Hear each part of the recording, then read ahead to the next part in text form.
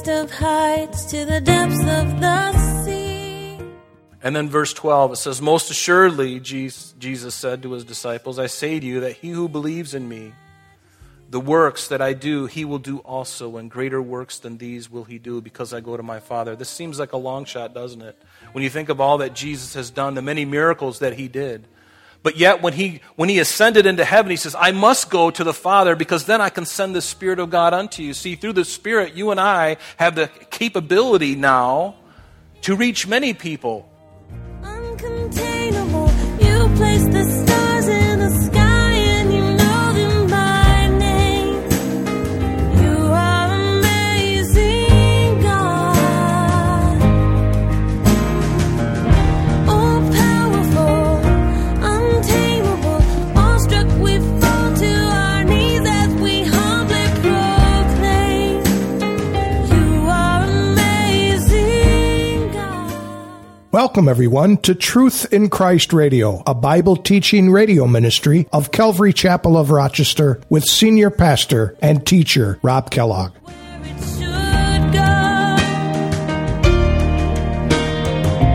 Or in heavenly storehouses laden with snow.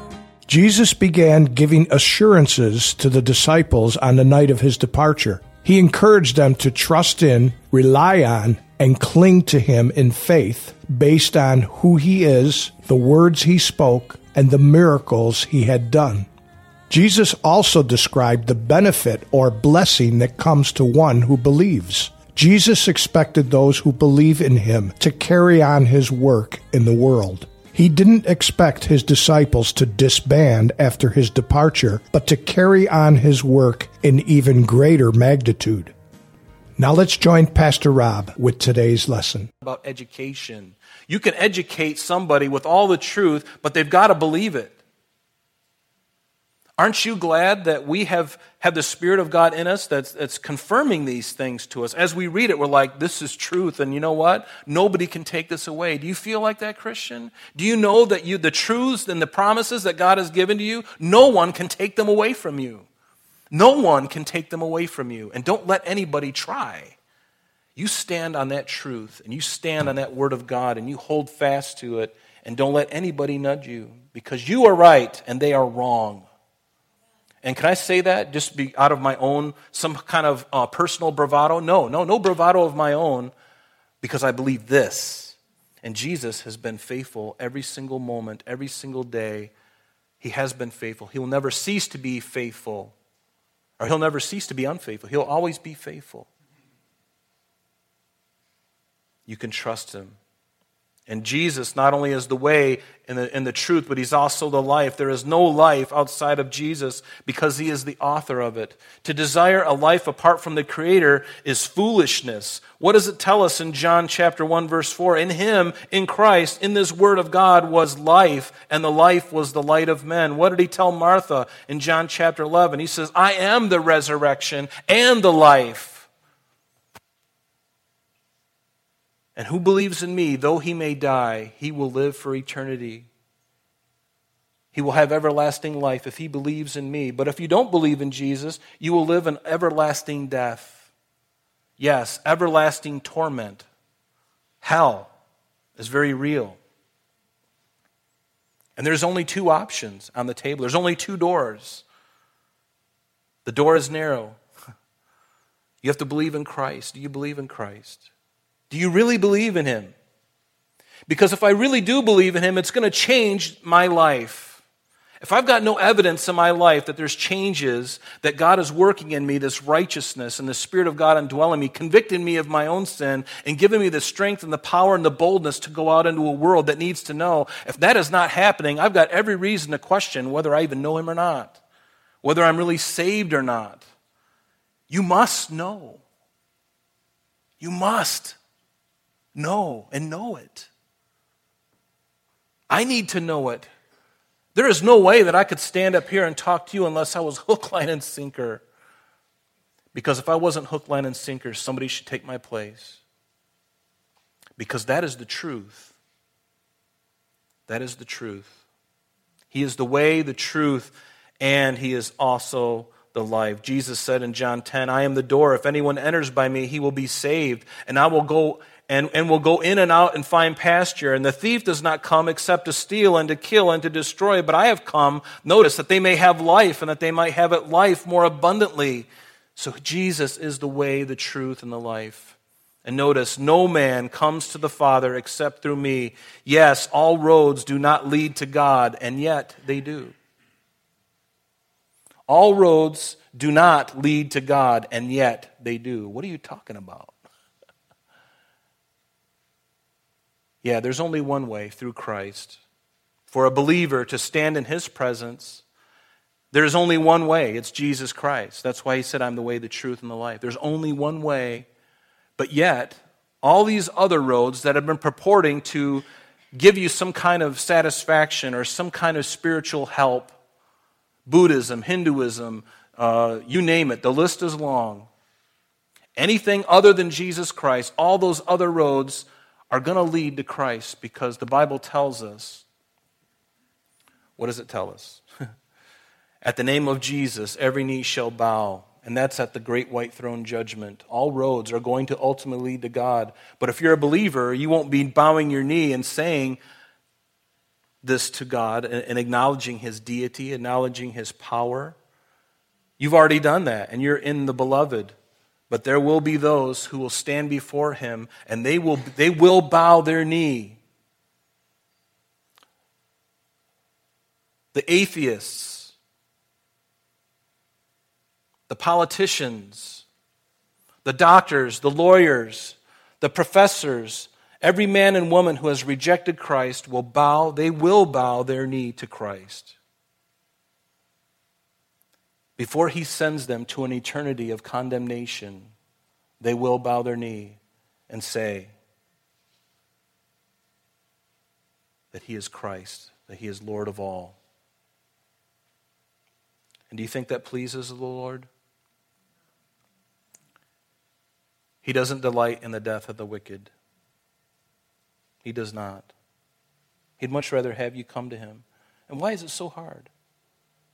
Why are you resisting? Why are you struggling and fussing and fighting and kicking and spitting and biting? Why do you continue to be like that proverbial dog that just digs in his heels while his owner is trying to drag him? Like I've seen that lady dragging a dog in Florida. And she's this little lady, she's got this huge dog on a leash, and the dog is really taking her for a walk, not the other way around. And the dog doesn't want to go, and this 85-pound lady is not going to move that 120-pound dog. He's going to dictate where they go. Why do we dig in our heels? Jesus said, if you had known me, verse 7, you would have known my Father also. And from now on, you know Him and have seen Him. And this is what the Logos is. This is the Word of God, is Jesus, the Logos. And when we think of the word logo, you've heard me say this before, a logo means something. It stands for the purpose, the idea, the vision, the character. It stands for something, brand recognition. We all look around and we see a logo, and it means something to us. We know whether that company is good or bad or indifferent. We know whether they're a company of quality, of integrity, or not. And Jesus is saying, I am the Word of God. That means He is the logo. He represents God. If you've seen Him, you've seen the Father.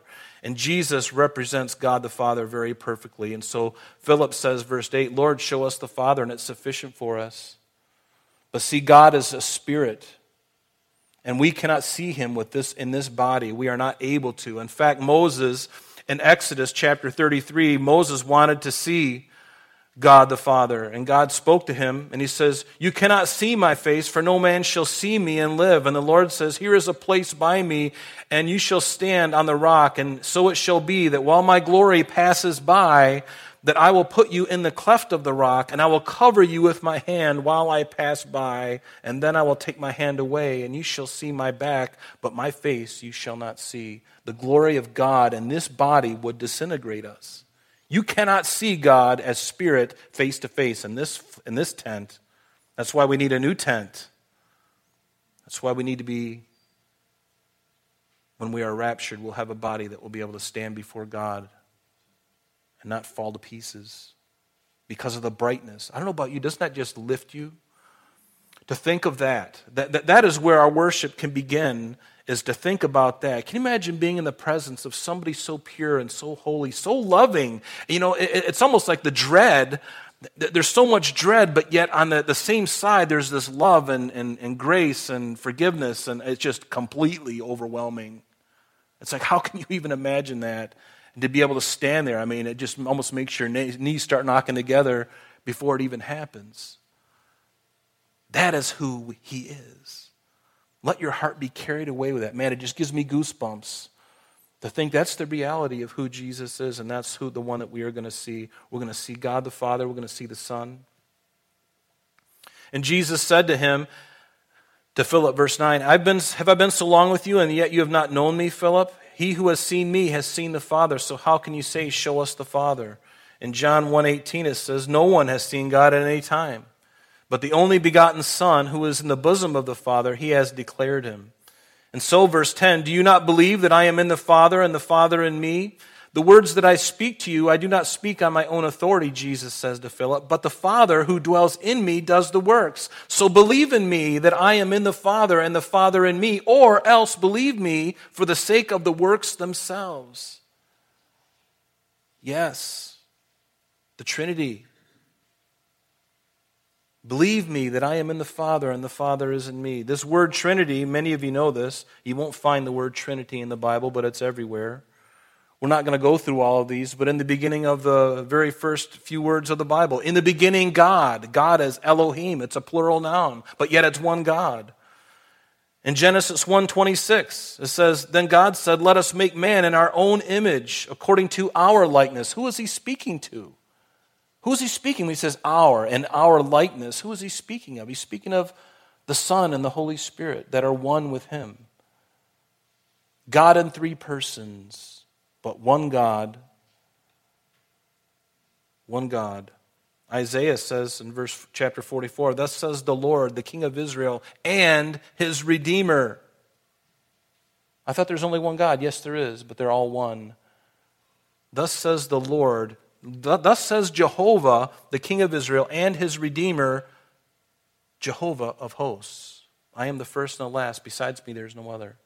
Either God's got a problem or he's very comfortable with who he is. I would go with the latter.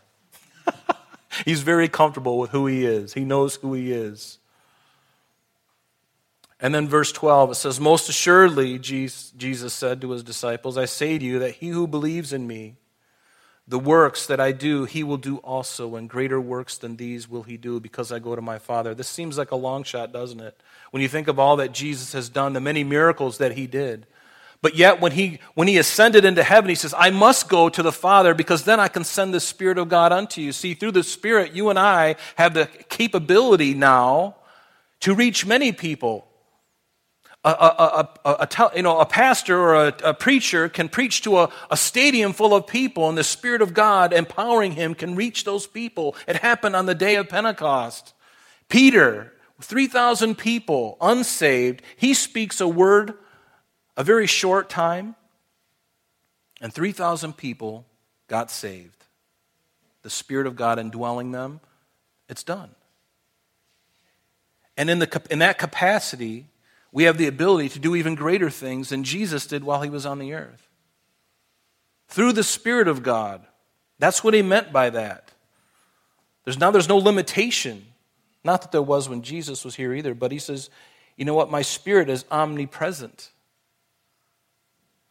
And he can do many things. That's why you can pray right now for somebody overseas, and that person can be influenced by your prayer, by God's will being done when we ask it in his name. In fact, that's what we get into next. Notice what in verse 13. He says, and whatever you ask in my name, that I will do, that the Father may be glorified in the Son. And notice here, we'll end with this verse. If you ask anything in my name, I will do it. I had you underline that, remember? In my name. Such 3 words that are so incredibly important. Because what would happen if Jesus would have said, if you ask anything, I will do it? I remember my daughter. If she's here this morning, she's going to be cringing. Because whenever I bring up her name, she's like, oh, what are you going to say? But this is kind of cute, because when she was little, I remember She said, Daddy, if I pray for a 200-pound chocolate bar, will Jesus give it to me? And I said, probably not, honey. He could. I mean, he could. He could produce the chocolate bar. But what would it do to her? She'd be in the bathroom sick. Because she would, like all of us, right? We're all chocolate junkies. We'd eat so much chocolate that we get sick to our stomach. So he wouldn't give that to her. Probably not. Unless he gave her the grace to handle it. But why? But why? Is there some kind of eternal? And again, she was young and she didn't know. And I love the question because I've asked it myself. Lord, if I ask something in your name, will you give it to me? Well, it depends, Rob. What's your heart attitude in it? Do you want to just consume it on your own lust? Or is it part of my plan for your life? Is it part of the kingdom? What are you going to do with that thing that you're asking me for, Mr. Kellogg? Is it going to be for your own selfish motivation, or is it going to be for my kingdom? Well, if it's for your own selfish motivation, I'm not obligated to do that. In fact, I might not.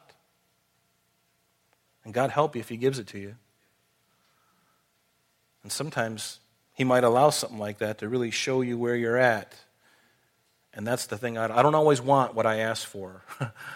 I want what he wants from me. That's why in my name is so critical. When you ask in my name, I'm not asking with my own selfish motivation. I'm asking, Lord, if it benefits your kingdom somehow. And that's why when we ask for God to give us his Holy Spirit to come upon us, to empower us in the world that we live in today, he's not going to say no. Receive it. You ask, he wants to give it to you. Now walk in such a way where you can receive that and be effective for him. Because he doesn't just do it just because it's fun to do. No, he gives it because he has a purpose in baptizing you with the Spirit of God. There's a purpose behind it. And what is that purpose? To make me feel good? To make me go in front of the cameras and have them do a big write-up on the paper on me? You know, pastor speaks and millions show up. No, it's not about me. It's not about you. It's about everybody else. It's about Jesus. He wants to get that message across. So there's a purpose behind these things. So when we pray in his name, that's really critical. So if you're doing something in the name of the Lord, it had better be something that he has willed for us to do or has empowered us by the Spirit, motivated by him and not propped up by the flesh. Back in 1970, most of you, I was not even 1 year old when this happened. But Janis Joplin wrote a song in 1970. It was called Mercedes-Benz. And again, I was just months old when this was recorded. And the words to this song is interesting because this is the way a lot of people think of ask something in my name, or ask something and I'll give it to you. They forget in my name. In my name is very important. Because she said, "Oh Lord, won't you buy me a Mercedes-Benz? My friends all drive Porsches, I must make amends. Worked hard all my lifetime, no help from my friends. So, oh Lord, won't you buy me a Mercedes-Benz? Oh Lord, won't you buy me a color TV? Dialing for dollars is trying to find me. I'll wait for delivery each day until 3. So, oh Lord, won't you buy me a colored television? Oh Lord, won't you buy me a night on the town? I'm counting on you, Lord. Please don't let me down. Prove that you love me and buy the next round. Oh Lord, won't you buy me a night on the town?" Now, to her credit, Janis Joplin, I believe, if this is correct, this is really a slam against consumerism, so I'll give her that. But there are people who actually think that. If I pray something, God will give it to me. And they take this promise out of context. Jesus said, if you ask anything in my name. Well, is it in his name that he buys me a Mercedes-Benz? Is it in his will to buy another round? Probably not. Because my heart usually is not right in those situations. I just want to waste it on myself. But what if I say, Lord, I want to bless somebody else. Lord, would you bless somebody? This person doesn't have a car. This person's health is not doing so good. Lord, I want to pray for that. Lord, I want more money so that I can give. And then he gives you a really good job. And then he gives you the ability to send a lot more money around the world to do things with, to things in the church, whatever it may be. And he's answering your prayer because your heart is right. You're not asking for a Mercedes-Benz. You're not asking for a house on the lake. Now, he may give you those things, and praise God if he does. Maybe you can give me a ride in your Benz. Give me a ride in your Mercedes. Not really. But what's the motivation of my heart? Do I really want those things? If you ask anything in my name, I will do it. Are we asking anything in Jesus' name? Are we only asking him in prayer the things that can happen, the things that we might even be able to accomplish in ourselves? Have you stopped asking for and praying for the impossible things that are just way out of your league? Folks, let me suggest to you that neither one of those is difficult for the Lord. And there's nothing wrong with praying for the simple things. But don't forget to pray for the things that just seem absurd, but that are right. Pray for the things that are absurd, that there's no way that you can do it. You don't have any way of knowing how it could be done on this earth. Why not pray for it nonetheless? Because he has done things like that, and he can do things like that. Do you believe that? He has done things. He's come at it with a different curve. Have you ever noticed that? And I've been old enough now to see where things have been going a certain way, and I'm like, there is just no way that this is going to change. And all of a sudden, something changes, something simple, and it changes everything. And you're like, I did not see that coming. Completely blindsided that could have happened. So why not pray for the big things, folks? Do we serve a small, impotent God?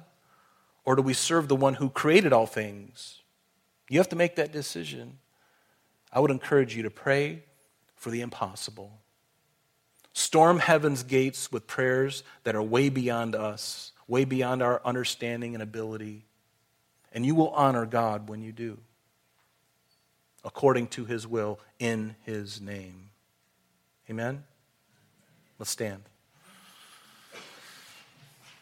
Father, we thank you that you are the way, the truth, and the life. Lord, thank you that you've given us the way, that you've shown us the way, that you've already been on that way before us, Lord. As a good shepherd, you've already paved the way for us. You've gone and you've shown us, and you are there ahead of us, Lord. As the good shepherd, you have gone before us, Lord Jesus.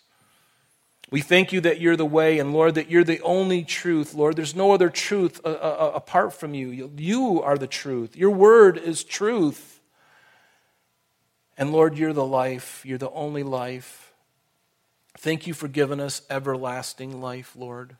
I pray that everyone in earshot of this message today would understand that and grab a hold of you and allow you to transform their life. God, get a hold of us again. Lord, baptize us. As we get into the rest of this chapter next week, Lord, we don't want to wait. We want you to come today, Lord. Fill us. For this week, for instances, the things that we're going to encounter this week, people, groups of people, whatever it may be, baptize us, Lord, and help us to be truthful. Help us to be honest and upright, even when it hurts, even when everyone abandons us. Lord, we love you and we thank you. In your precious name, Jesus, we pray. Amen. Amen. God bless you.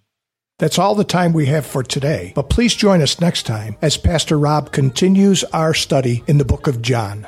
Calvary Chapel of Rochester is located at 2503 Browncroft Boulevard, Rochester, New York, 14625. You can reach us at our church office between 9 a.m. and 4 p.m., Monday through Friday, at area code 585-586-3140. If you would like to have an audio CD of today's message mailed to you in its unedited form, simply mention today's date when contacting our church office. You can also contact us via the web by logging on to www.calvaryrochester.com. There you will be able to access a number of useful things, such as information concerning our beliefs, our ministries, contact information, our location, service times, and much more. You can also download or listen to the radio and sanctuary messages free of charge from the teachings link at the top of the page. To listen to Calvary Chapel of Rochester's sanctuary messages or Truth in Christ Radio on your mobile device, just subscribe to both through Google Podcast or Apple Podcast. You're also invited to join us on Sunday and Thursdays through live streaming of our services and Bible studies. Just click on the online services link on the website. We're so glad that you could join us today. And if there is any way that we can bless you with your walk with Jesus Christ, please don't hesitate to call our church office. Remember, Jesus said, "I am the way, the truth, and the life. And for this cause I have come into the world, that I should bear witness unto the truth. Everyone who is of the truth hears my voice." May God bless you in abundance today as you walk with Him. And until next time, this has been Truth in Christ.